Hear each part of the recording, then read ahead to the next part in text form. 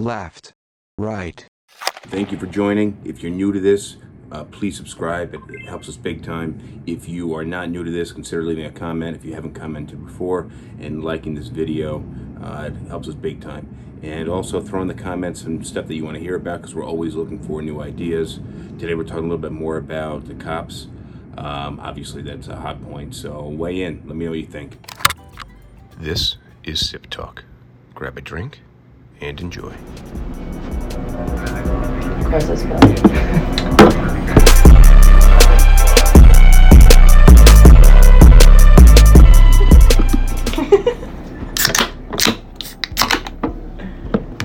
Cheers. Cheers. Cheers.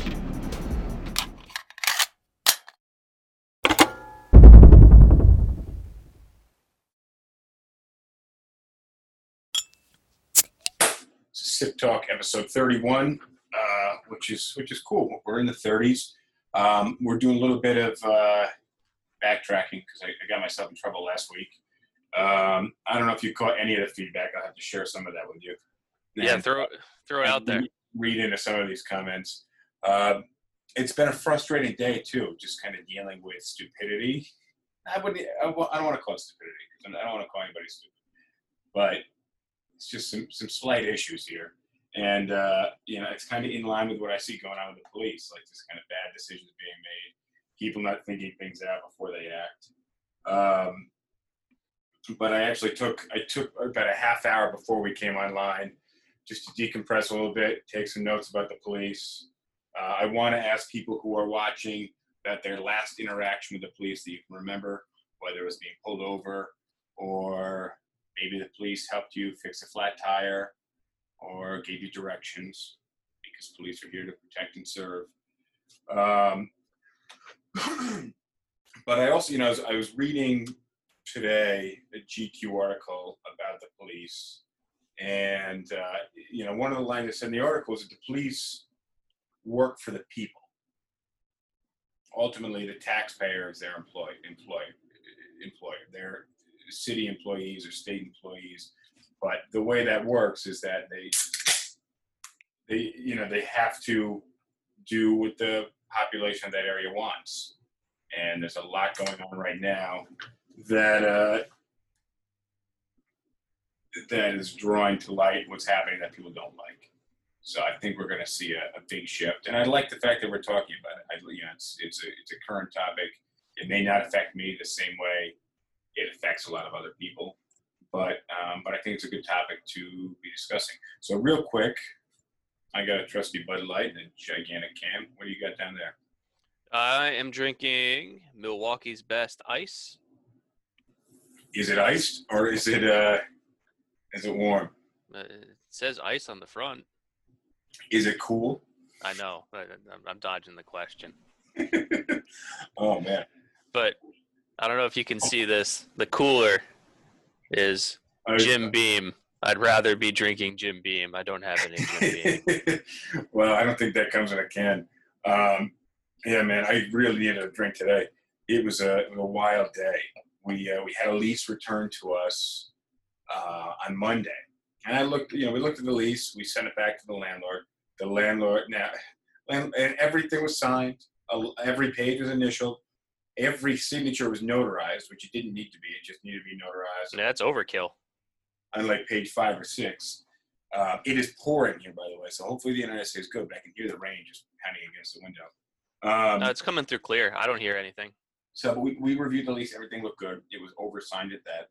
Sent out to the landlord, and the landlord realized that 2 pages were missing, which it was an oversight on our part.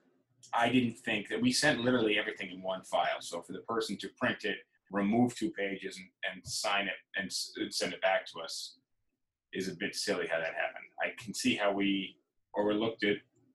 I don't know what the client was thinking when they removed the pages.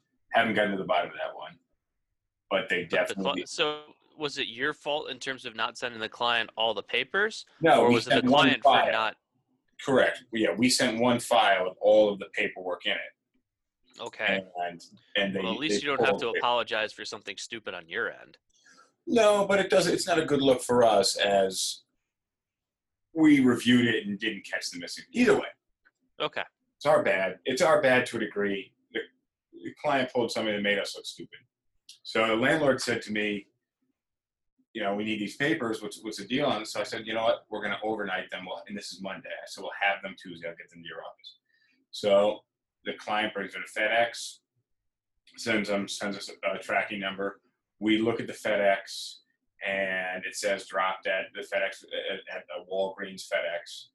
And we're waiting for them today. So 3 o'clock rolls around, which was the estimated time. Like, hey, what's going on, guys? They're like, oh, it says it's supposed to be here by 3. Should be here any minute. It's 3:30. I'm going, hey, guys, we got to get this by 5 o'clock to somewhere that's about 40 minutes away. So that we need it in the next 25 minutes. Can we call FedEx?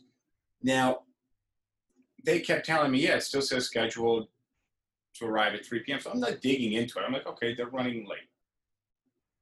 I said, let me look at the tracking number. They sent me a screenshot. I'm like, oh, this must have been a screenshot from yesterday because it shows that it was dropped to the FedEx facility, but none of the other dots along the line have been lit up with the new steps.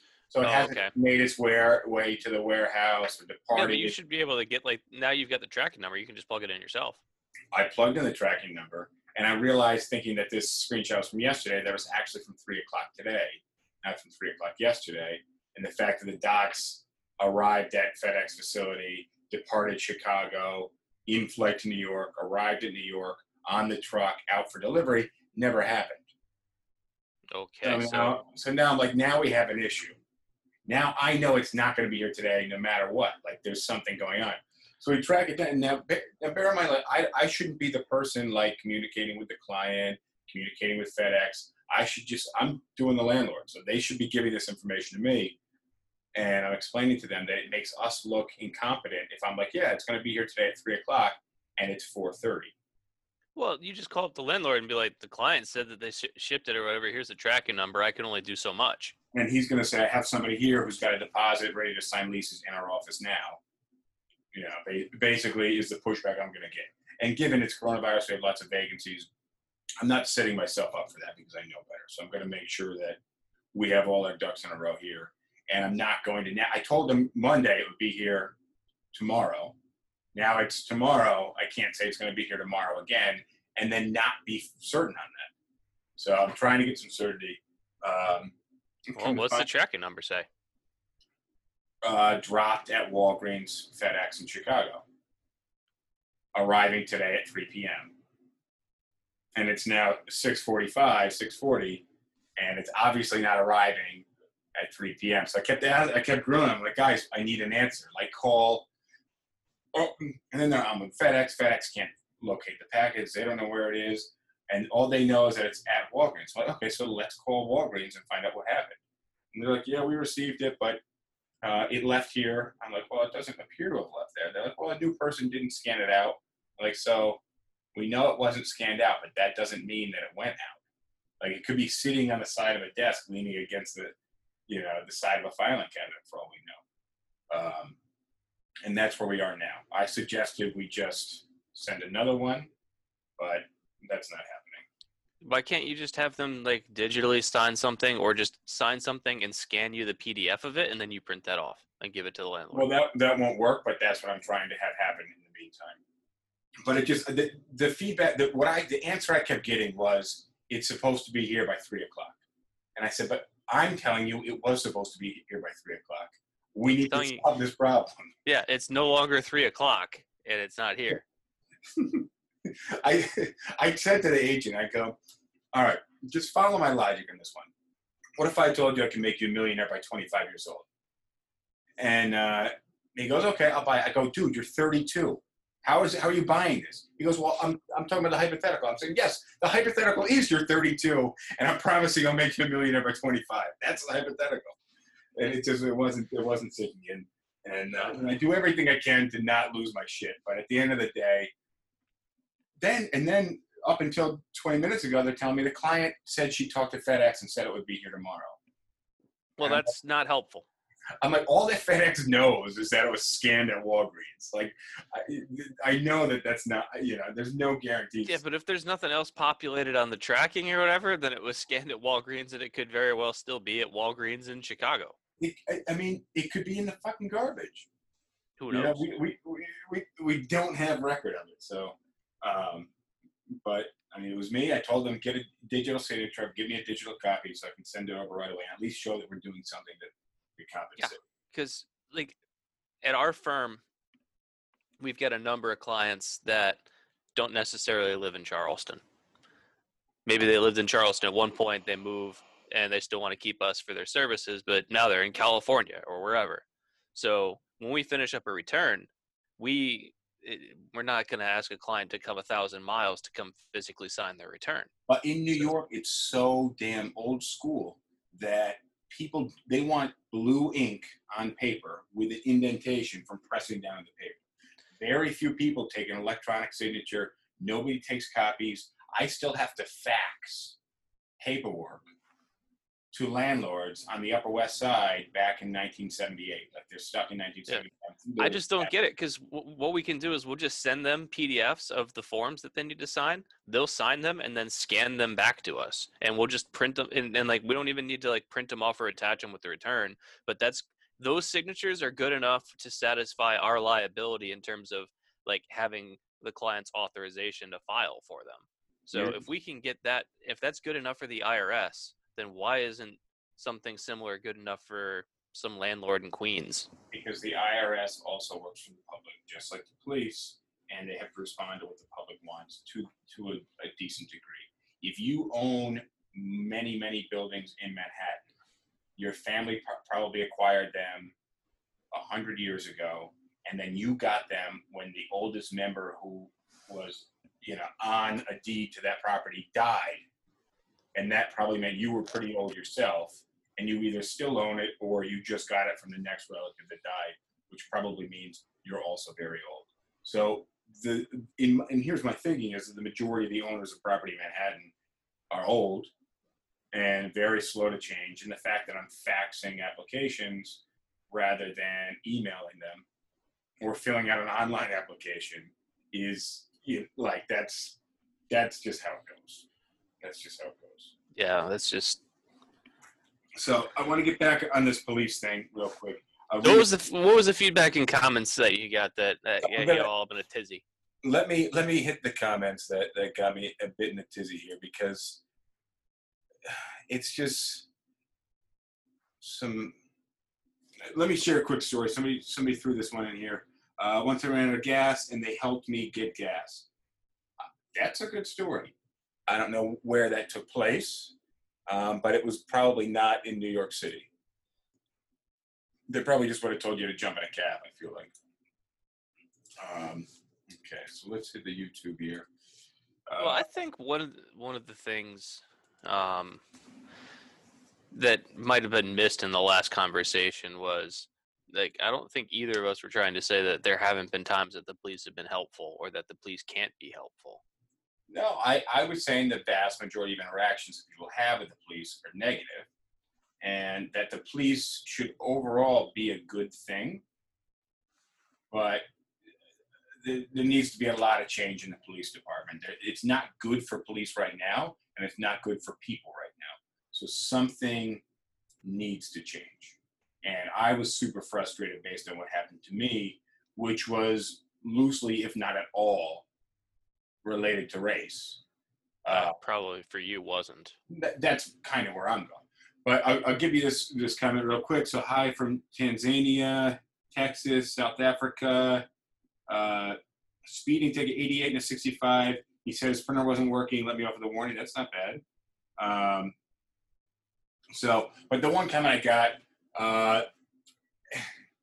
and this is my reaction to this one was really to bite my tongue at first and try to understand it. But now you can have empathy in all capitals for what African Americans deal with on a daily basis with police. Now I reacted to that. Now I'm pretty empathetic. I'm empathetic to a flaw, sometimes to inaction. But I do have a lot of empathy for what's happening to African Americans. I'm not an African American, so I'm sharing my story. I'm not saying I totally get it. I'm just saying I have empathy. I do think it's a problem. Yeah, I'm bringing light to the and fact. Additionally, I don't think that you're saying that your experience is worse or better or anything than than what others are. You're just saying, this is something that I experienced, and if I can experience it, other people must experience it as well. Some may be worse. Well, I think there's an underlying issue with police behavior and police power and things like that. Now, when you introduce race to it, it becomes compounded because the way that just people inherently react on a subconscious level to race, they may not even be aware of it. You know, you have a lot of people out here saying Black Lives Matter and that they're not racist, but they do racist shit inadvertently. And I think that's where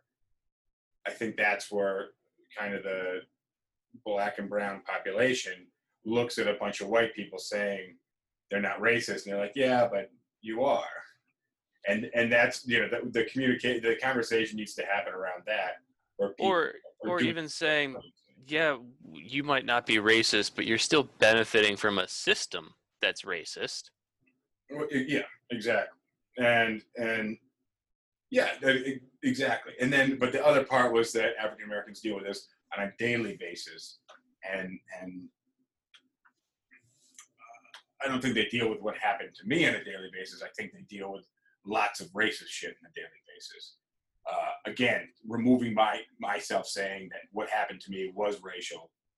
What I was saying was that as a police officer, there's a certain amount of discretion that you must use in doing your job. Somebody doing 1 mile over the speed limit isn't the same as somebody plowing through restaurant barricades with outdoor seating. Or somebody who's doing 40 in a 25 where there's a bunch of restaurant seating around, because that could be the person that plows through it. You know, me going the wrong way down a one-way street was wrong. It was ticketable. I wasn't arguing, and it didn't need to erupt into this aggressive showdown of whose dick is bigger. At the point where the fact that I can be handcuffed and, you know, whatever could have happened didn't happen. But that's because I wasn't even trying to argue. I was trying to be agreeable. Yeah, I know I was going the wrong way. It's a homeless guy. Well, and I think that might be what some black people would say, is that kind of interaction when they've done nothing or minimal things wrong, and the way that they're treated by police is that even when they're trying to be as agreeable as possible and make the interaction as non-confrontational as they can, that the police ratchet up the tension, and that they feel that they're victimized for their race. And I've got to have to say that they're right. Yeah, but the police ratcheting it up in the GQ article came out in 2015. They're talking about the police showing up to a birthday party and wrestling and pinning a young black girl to the ground who was like 12 years old. Yeah, it was in Dallas. Yeah, wearing a bathing suit, obviously, clearly unarmed. Mm-hmm. How something like that happens, and I think to look at it objectively, remove race from the equation, and just ask yourself how you could do that to anyone ever. And the fact that that could even happen, I think we need to, rather than having a veil of racism over it, to say, look, there's a major issue with who we're hiring or how we're training or how we're screening. And for it to be easier, once you remove the racial aspect from it, for it to be easier to get a lot more people on board. Yeah. Than to say it's not my problem, or, maybe she was doing something. You just said a person was pinned to the ground, 12-year-old girl. Wearing a bathing suit. And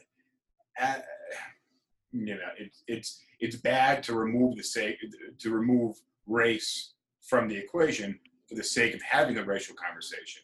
Well, I think that there's a key question to ask there, which is when you see an incident like that happen, a good question to ask would be,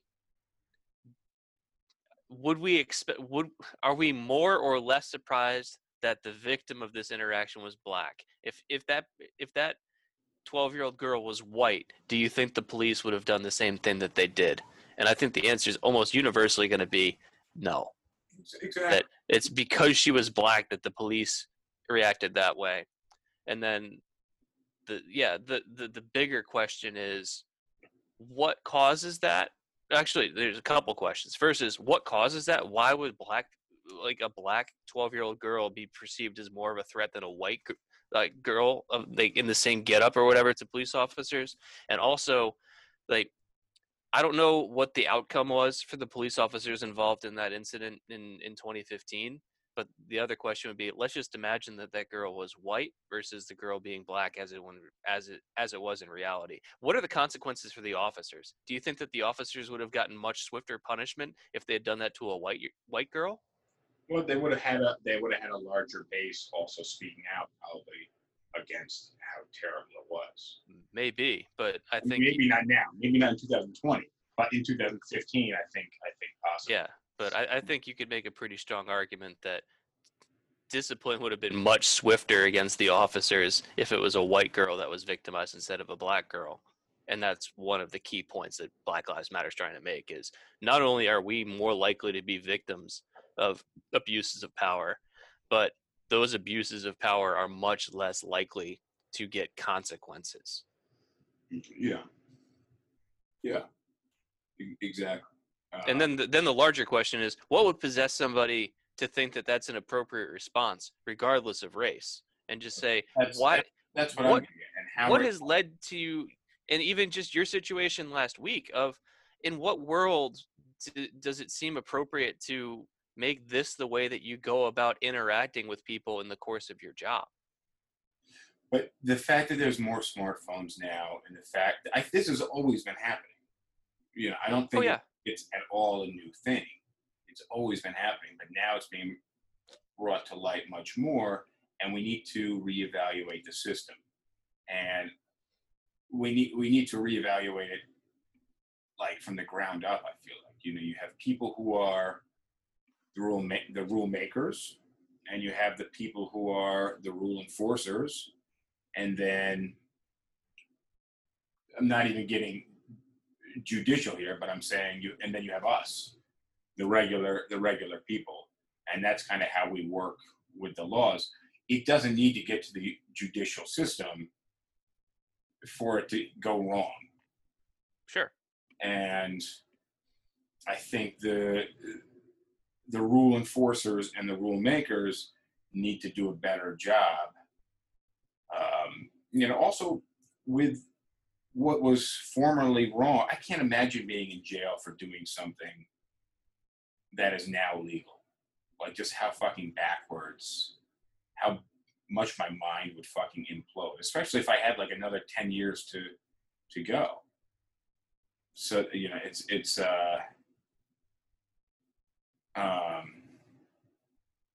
I don't know. I think when it comes to rule enforcement, I think police training, I don't know how you change the police like that. Well, part of it is the way that they're trained in the mission statement that's ingrained into their head.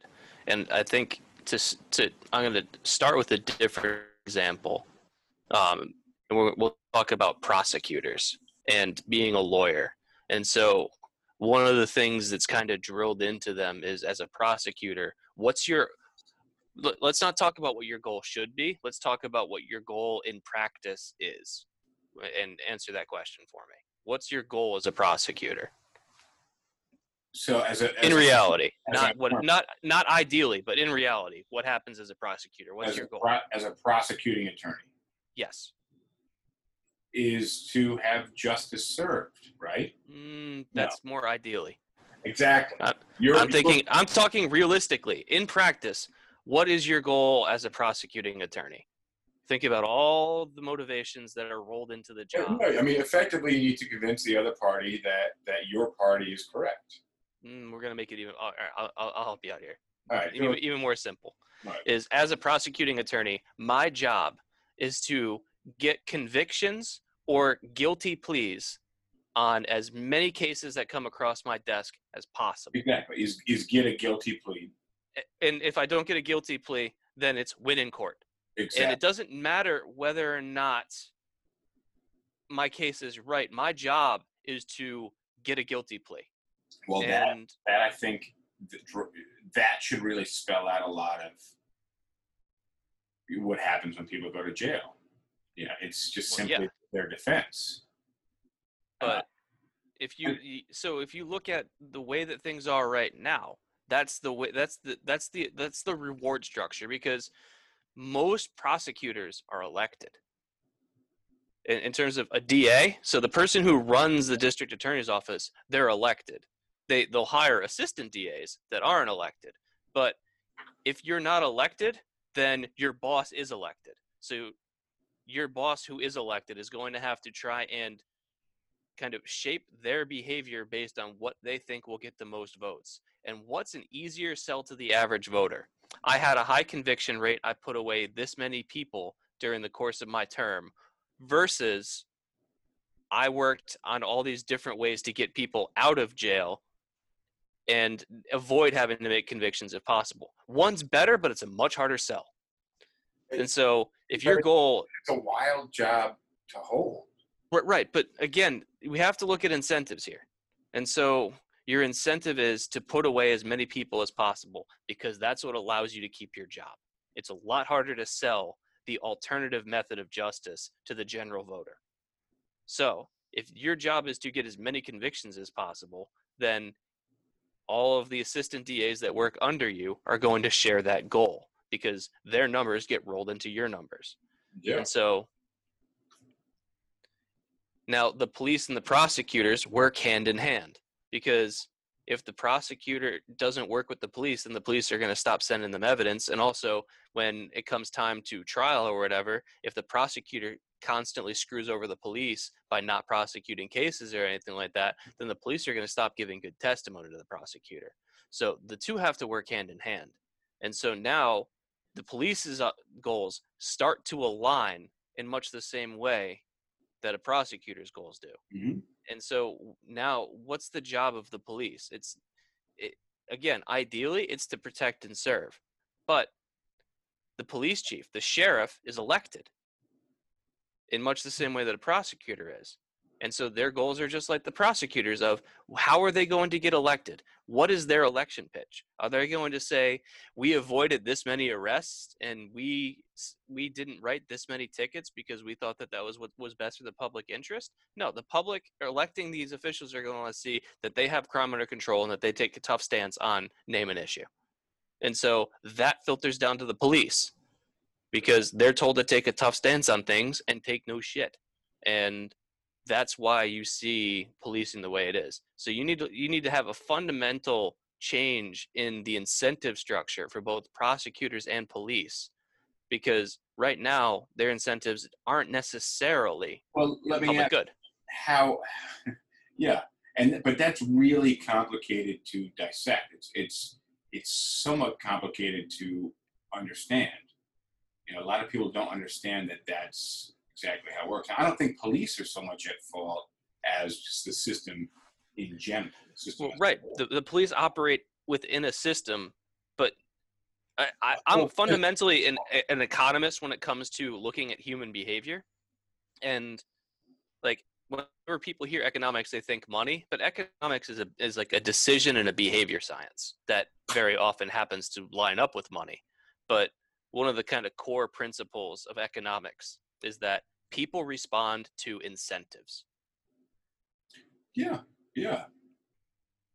So whenever I look at something that I can't quite figure out, I try and say, what are the incentives at play here? What is driving behavior towards one result or another?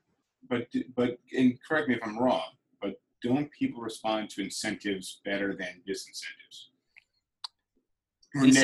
I'm using incentive as a catch-all. It can be either an incentive can be a punishment of losing your job or a fine or imprisonment, or it can be incentives are negative or positive. It's just incentivize something. I'm talking about both sides. So you have the police officers who are incentivized to hit quotas and give out tickets, and then you have people who have to pay fines, which is a disincentive. Pay fines or jail time. Okay, I understand your question. So yeah, that's a psychological principle, and the general saying, rule is that positive reinforcement is more effective than negative reinforcement or punishment. Exactly. So yes. Yeah, that's that. One thing that I read today was just talking about what it's like being a cop, and because I want to pivot a little bit, but what it's like being a cop, and they were saying that it's 90% boredom and 10% terror. Same thing as like being a pilot. Fair enough. A nude pilot, maybe. Mm. But Most of the time, you're just cruising at 35,000, watching the crowds roll by, and then all of a sudden something goes wrong, and you're in a 35,000 foot high tube of steel. Hopefully that's less than 10% of the time, which I believe it is. I'm sure, but the whole idea of 90-something% boredom and X% absolute terror. But put yourself in I would never want to be a police officer because I don't want to get fucking shot. Also, if you're just a traffic cop, one, you're either standing between traffic as it whizzes by you, or you're just writing bullshit tickets and pissing people off all day, or you're just being hated every time your pen hits the paper, or in New York City, your electronic pen hits the little buttons. But writing tickets as a cop to me sounds so monotonous and just like being a tow truck driver for the police. It's got to be like you're just going around ruining people's day every day. You're ruining people's day and potentially weeks, and that shit costs a lot of money. I think it's like $180 tow fee plus $90 holding fee, and then that's like per day, and then it's like $50 a day or something. I think here it's $90 every additional day. So if you get towed on a Thursday and don't need because you don't use your car every day a lot of times, don't need your car until next Wednesday, and you go Wednesday afternoon to grab the car, and it was towed last week, like you're looking at $700 or $800 maybe. You're looking at a huge amount of money, and then they auction the people that can't pay. They auction these cars off. Yeah, so I love the idea of being able to just be able to sell stolen goods legally. So I mean, that's what you're doing. It is.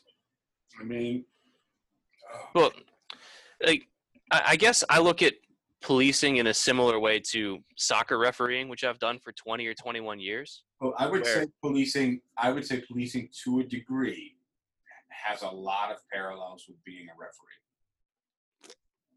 And so if it's like I've been doing it for 21 years now, and I'd consider myself to be pretty decent. And there's going to be times where we have to be dicks. But what I've found is, I mean, I've experimented with everything. I've had my successes and also some pretty big failures.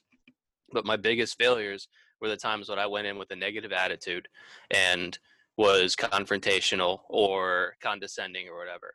The best games that I've worked are the ones where I build partnerships with the players, where even if I have to do something that people aren't going to like, then I want to make it so that way 21 out of the 22 people on the field get it. The only person that doesn't like it is the person that is being punished. But by constantly working and building partnerships, where if I'm doing a professional game or whatever, it starts before the game. But even like during the game, I am constantly talking with the players. During run of play, even while the ball's in play, I might be talking to a player. Anytime the ball goes out, whoever is nearest to me, I'm just going to say something to them, just to be able to build that rapport. But that's being in partner with your community, which a lot of police are not. By the way, I am not a police officer. Well, and that's the analogy that I'm looking to draw. Somebody asked if I'm a police officer. I'm not a police officer. Clearly, if you've been tuned in. I'm not a police officer. And that's the analogy that I'm looking to draw, is that if you show the community that you're working for them, not against them, then when you have to go in and do something, you're automatically going to be perceived in a different way. People are going to be much more willing to forgive mistakes, and they're also going to be much more trusting of your motives. So that way, like, and I'll have this in games that I do. If I make a mistake, if let's say we're 60 minutes into the game and things have been going great, and I just screw a call up. Yeah.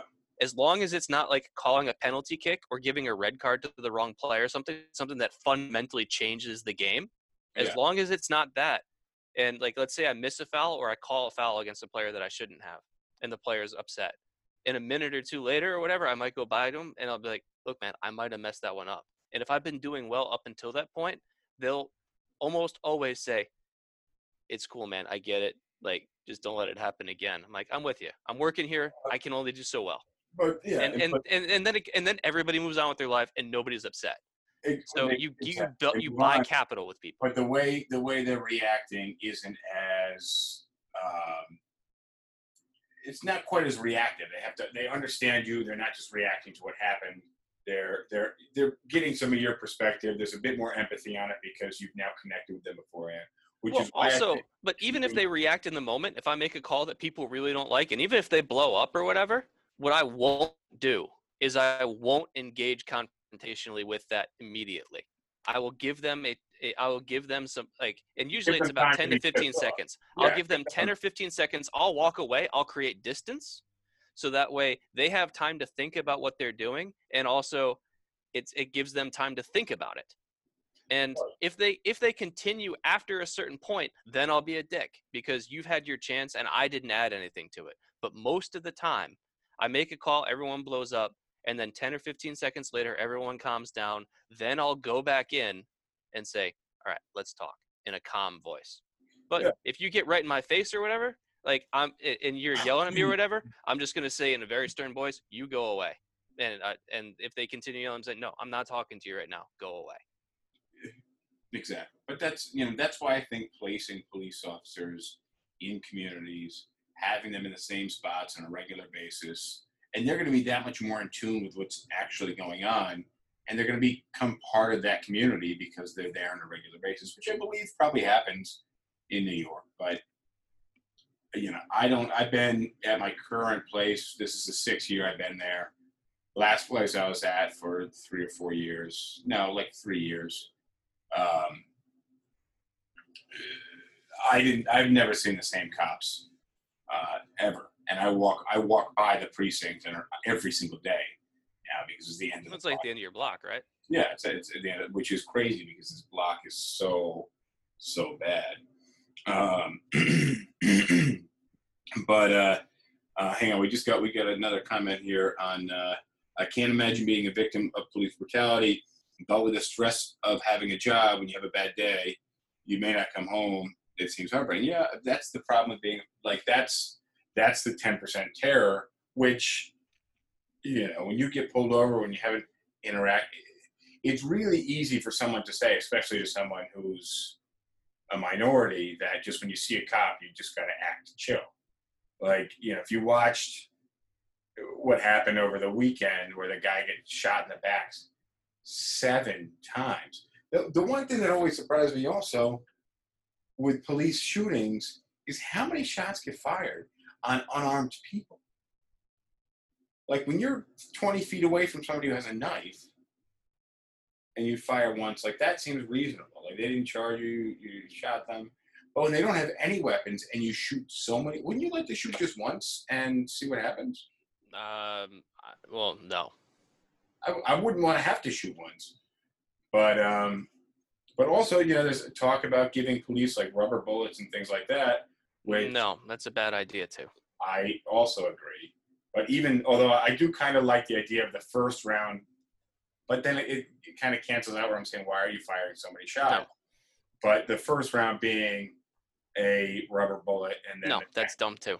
Well, give me your opinion on that because I'm curious. So the whole thing is, if you have to pull out your weapon and fire it, it should legitimately be because there is no other solution. But how do you account for stupidity? Like that's because in the moment, how are you going to know how training? Sure, but how hard can you push the life or death situation in a training simulation? You'd be surprised. You can do a lot with training. I don't think we're working hard enough on that right now. That's right. Sure. That's why I'm saying training. But if you have to pull your weapon out, then it should be then who you're shooting should be dead. Like it's not. I'm shooting someone to wound them, to incapacitate them. If that's the case, then you shouldn't have pulled out your weapon at all. It's either I'm shooting you because you're about to kill me or somebody else, or I shouldn't be shooting you. It's black. Like very rarely will I set black and white rules, but that's one of them. Well, so yeah, that's fair enough because when the gun comes out, it becomes life or death immediately. I've only been in one situation where I've seen an officer pull his weapon where it seemed like it was legitimately needed. I wasn't a party to it. I was a witness to it, but I wasn't a party to it. Where was this? This was shortly after you moved. I was driving down 61. You know where 61 hits the Glen McConnell and you have to turn left? It's like pretty close to where our apartment used to be. Yeah. So, and then you turn left onto like the 4-lane section of 61. Uh-huh. So I'm driving to get some lunch on like a Sunday or whatever. And at the time I was injured, so I wasn't even driving fast. I was driving either the speed limit or inside the speed limit. This pickup truck comes flying around me and like turning hard enough that it was actually like pulling up gravel from the road and spraying my car. Yeah. And I was like, what the hell was that? So then I'm just like, I want that person in front of me. I don't want them behind me. And so he hits the stoplight. We all stop. He's like 3 cars in front of me. And then everybody turns left and we make it to the intersection of 61 and Rittenberg. And we hit another red light. And this dude gets out of his truck, goes to an SUV that's right next to it, and starts like pounding on the window. Mm-hmm. Like he must have had some beef with whatever was going on in that SUV or whatever. And this is all happening about 2 cars in front of me. So I'm watching all of this. And then about 15 seconds later, like a cop pulls around all the traffic and blocks the intersection and has his lights on and gets out and like stops the scene. And like the dude was drunk because as soon as the cop pulled around, his buddy in the pickup truck threw a beer out the passenger window. And this was like a dude that was wearing like board shorts and no shirt that was like pounding on this SUV or whatever. And so the cop got out and was yelling at the guy to get back to his car. He wouldn't. And then the cop pulled the gun. And I was 2 cars back. I was like, this is not a good place for me to be. Yeah, obviously. But where are you going to go from 2 cars back? I was blocked in. I had to wait for cars to get around it. But in that particular case, I actually thought that the cop handled it really well because he was able to hold the situation down for long enough that backup could arrive because like the end result is this dude needs to get cuffed. But if the cop spends the time cuffing this guy, then his buddy in the truck could do something, let alone what's happening in the SUV. We don't know if they're innocent or not. We have no idea. But so the cop was able to hold things off long enough for backup to arrive, and he kept everything under control and didn't have to fire a shot. But I looked at it, I was like, if this white dude with his shirt off pounding on an SUV makes the wrong move, then the cop's going to have to shoot him, and I don't really want to be in front of that. Yeah, just fucking crossfire and shit. Right. Did we talk about, did I ask you if you ever had a gun pointed at you? Did we talk about that before?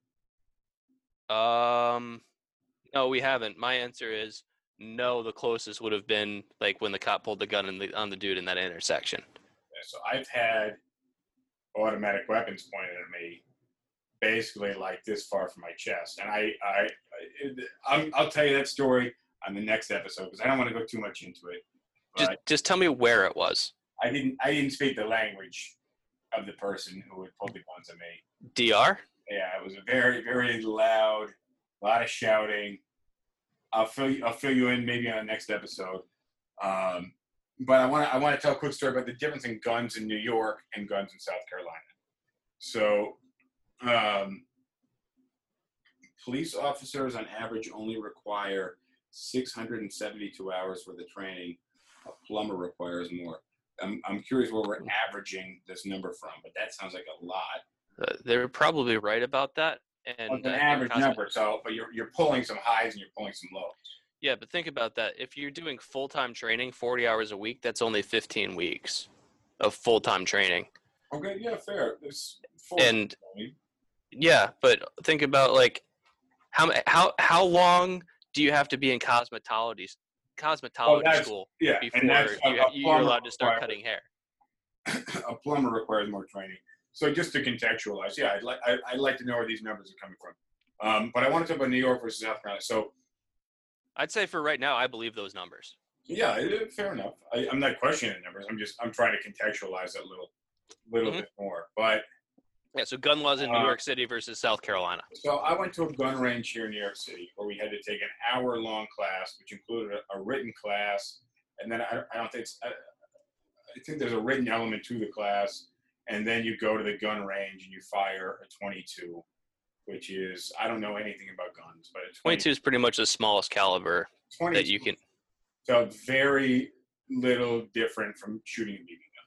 There's very little recoil, virtually none. Exactly. It wasn't very loud, and there was no kickback. There was no recoil. It'll still kill you. And the bullets that we were using didn't seem to do very much, but I'm sure you can get other types of bullets that might do more. 22s are still lethal. You shout somebody in the head with a 22, they're still dead. If something goes through you at the speed of a bullet, it's probably doing some pretty serious damage.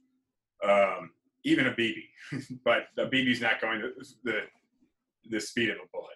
It would take a lot of BBs to kill you, but a 22 one will do the trick. But I'm just saying something shaped like a BB could probably do some real damage too. But our class, and then we supervise, go in a gun range, you shoot the gun, and that was what it was like in New York. South Carolina, you and I went to a gun range. They asked for my ID. I put the ID on the counter, and then you just got a basket and filled it with 3 guns or so. Mm-hmm. And you walked away, and I was like, "What do you need from me?" And they're like, "Oh no, you're good." I was like, "Well, just put my ID," and they're like, "Oh no, you can have it." I don't know if they looked at the ID. They just wanted to make sure I had it. They didn't hold the ID or anything. Yeah. So they held the ID for me because I was renting a gun. The first time I went to the gun range, like I had never shot a gun before, so I went to the gun range, and they said, "Have you ever shot a gun?" I was like, "No," and they're like, "All right, that's cool. Like, we'll have one of the guys that's on the range that stands there just watching to make sure that everybody behaves. He's like, he'll go through the basics with you." And so it was really like 5 or 10 minutes. He's like, "All right, so this is how you load it. This is the slide. This is the release. Like, point it that way." Like, But that was your first time you went alone for this. Yeah, I'm pretty sure I went by myself. And they're just like, "Yeah, this is how you do it." And it was 5 or 10 minutes. And the guy was good. He explained everything I needed to know. And it is relatively simple. And a lot of the safety regarding guns is extremely basic, which is always point the gun towards something that like can't be killed, and always assume that the gun's loaded. Those basic things. But yeah, the amount of training that they gave me was pretty minimal. It was just, here's how it works, and all right, good luck. And then after that, they're just like, "All right, you got your ID? All right, cool. We'll see you when you finish, and you can pay up then." Well, they did very little for checking me, and we just walked in with a box full of guns. Yep. Handguns, and we just shot them at the targets. But they knew nothing about me. They had nothing on me. It was a totally different experience, and that's why there's crazy gun laws, because you have people who think Well, the streets would let's be also safe. talk about. So in New York City, I know the answer to this, but in New York City, can you ride around with a gun in your car? I'm pretty sure it's a 99.9999% impossibility of get. I'm sure there might be some way, but I don't know that a carry license or concealed carry license is even issued to the general public in New York City. If you want to get a concealed carry license in New York, you've got to have some reason, like being military and a reason, or like being law enforcement. But no, you can't just carry a gun around in New York City. There's no license for that. And if you want to carry a gun in your car, you basically have to be transporting it from one storage point with the intent of going to like another storage point, and really it's just like you can only take it from a locker of some sort to the gun range. And so like you can't just ride around with a gun in your car like normal.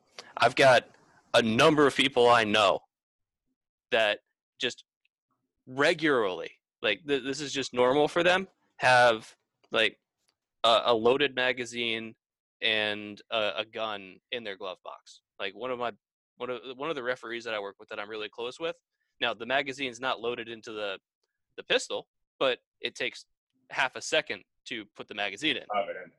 Which if you're using it for self-security, though, I feel like it kind of should be that way.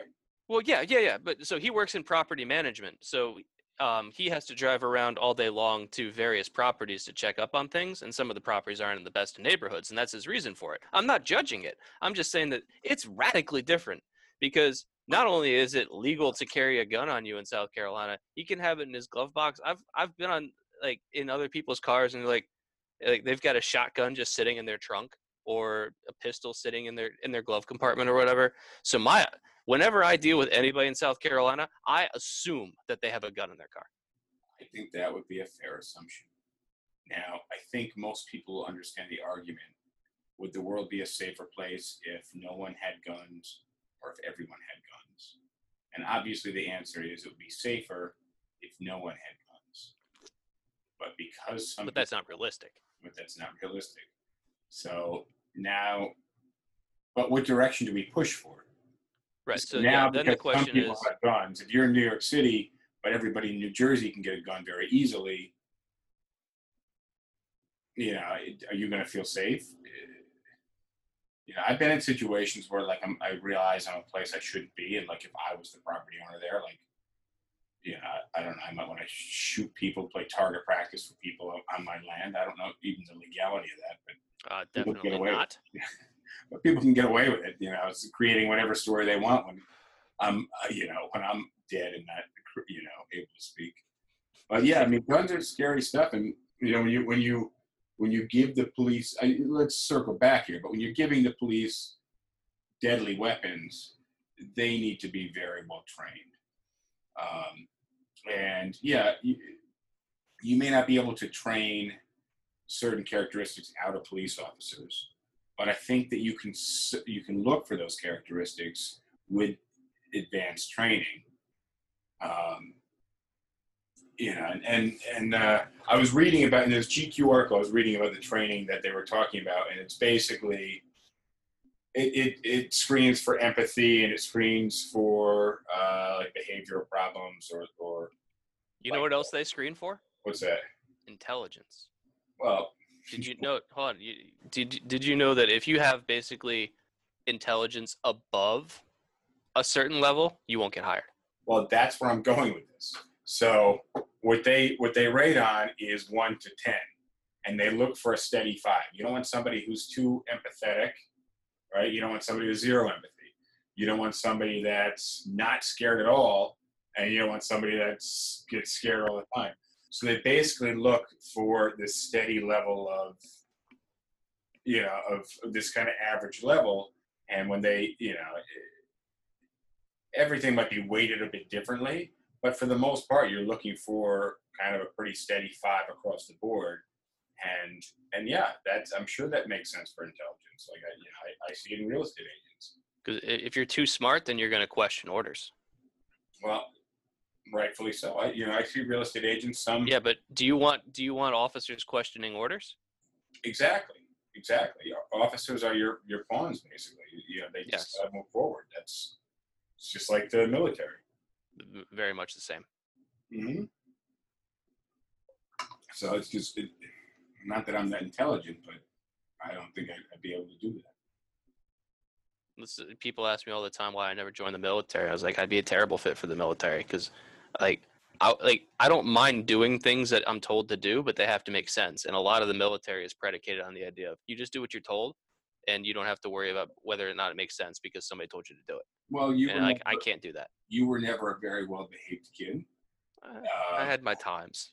But that's why, when you question, now I question fucking everything, and I have very little respect for authority because I understand how it works, and I would rather try to create a better system and try to enhance things, especially when I see through it and it doesn't make any sense at all.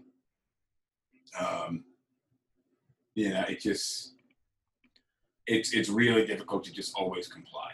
Oh, and that's I've only worked a few corporate jobs in my life, but every single one of them I hated because there would be some rules that came from corporate that didn't make any sense that like management couldn't change. So they just said, that's what corporate says you have to do. So just do it. And so, whereas like at my current job, they basically let me do whatever I want. And by that, I mean, like, I can't just like play video games and drink beer when I'm at the office. But when it comes to the work that I do, they don't really tell me how to do it or anything like that. They just care, is the work done correctly? Does the report look good? Whatever. So whenever something comes up, if my boss tells me to do something, I say, hey, I think it might be better to do it this way. They say, all right. Unless it's something that like I'm just wrong on, and they say, no, this is the way Yeah, it but has to be done. if somebody comes to me and they want to challenge how we do things, I'm open to changing it up. And it's the same thing with my office, where if I've got a suggestion or whatever, I can just go to one of the partners and say, hey, I think this might be a better idea. And then they'll tell me why. They'll either look at it or why it hasn't been done, but they'll give me an answer that at least shows that there's consideration. It's never corporate says that we have to do this, or we're doing it this way and you're going to have to get used to it. Yeah, which is just a really bad policy to have. So look, I'm going to wrap up a little bit, but I do want to say a pretty interesting topic we're going to touch on soon, either this week or next, depending on what your schedule looks like. Sexual harassment in the workplace, and I really want to dig in deep to how sexual harassment is perceived, what constitutes sexual harassment, how that's changing. Can I make a suggestion on that point? Yeah.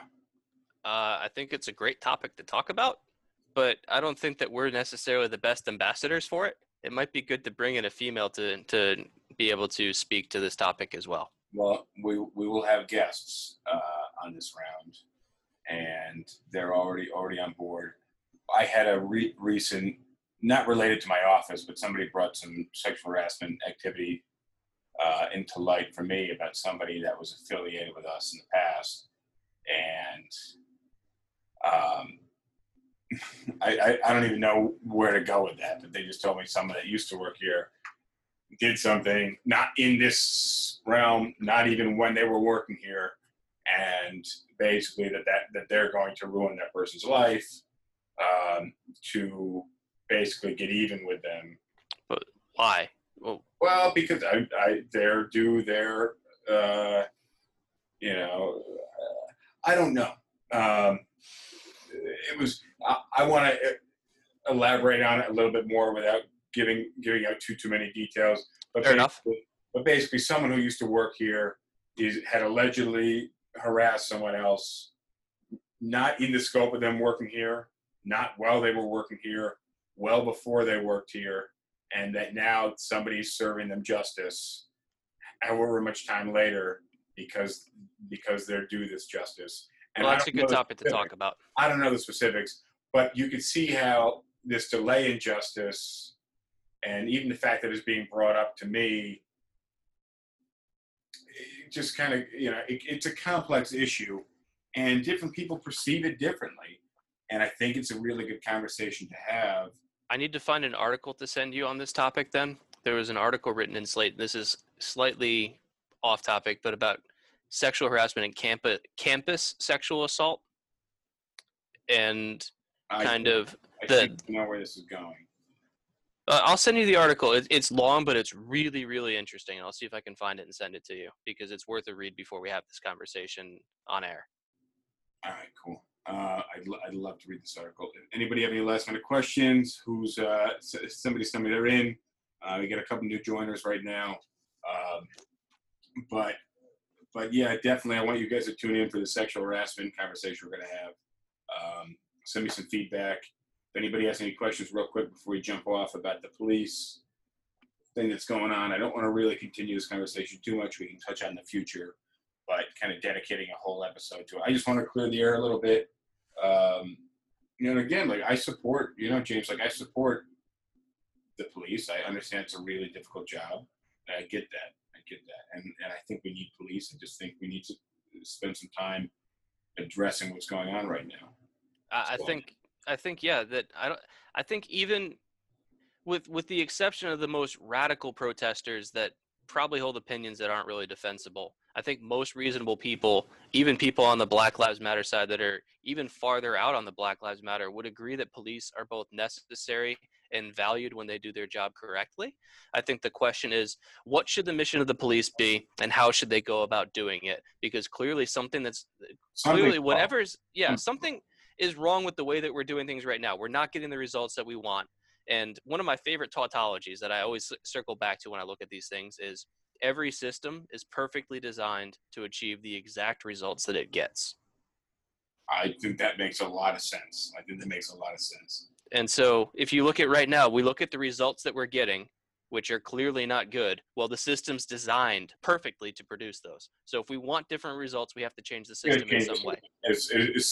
Yeah, exactly. Simply put, the results that we're getting right now, there's a lot of factors involved. And I think we need to really have a very comprehensive breakdown and look at these different factors and look at what's going on. And so, yeah, this isn't to hate on the police or anything. No, they do a valued job, and it's necessary in society. And we all want police to serve a role, and we all value them. But the question is, are we asking too much of them, or are we asking them to do their job in a way that might not necessarily be the most beneficial? And how can we make adjustments that ultimately should be beneficial to both the police and the public? It's going to make everybody better if we do it right. It is. And it's gonna be better for everyone, but I don't think we're gonna do it right. No, but even if we can do it better, like exactly. So let's focus on what. Let's really think about what can be done. More training can be done. You're still gonna get the same hiring base. I feel like I don't think that's gonna change that much. Probably not. The same pool, your candidates. Yeah. I think you can weed some more people out, and you can draw a lot more awareness during the training and during the everyday duty to what's going on, and just kind of blind aggression. And well, you know what you could do to change the base a little bit in terms of the hiring base is if you were to be more stringent with your requirements, require more training and whatnot, increase pay. Increase pay, you're going to draw better qualified candidates. They're going to have less potential risk factors. And then you could also increase training requirements and stuff. So that way, yeah, you're going to go through a lot of training. It's going to be a pain in the butt, but you'll be paid better for it. Sure, but then you got to hire less people. Not necessarily. Not Maybe we necessarily, just look at how we do our budgets, and maybe instead of spending a ton of money on police equipment that might not be necessary, that maybe we don't want to militarize our police. We want to train them in other ways and put the money away from equipment and crazy stuff and put it towards human capital. Yeah. All right. We could go on. We could go on about the police. Oh, sure. About government for a long time, because like all these thoughts are racing through my mind right now. Stuff you're talking about, like it's just wild. So,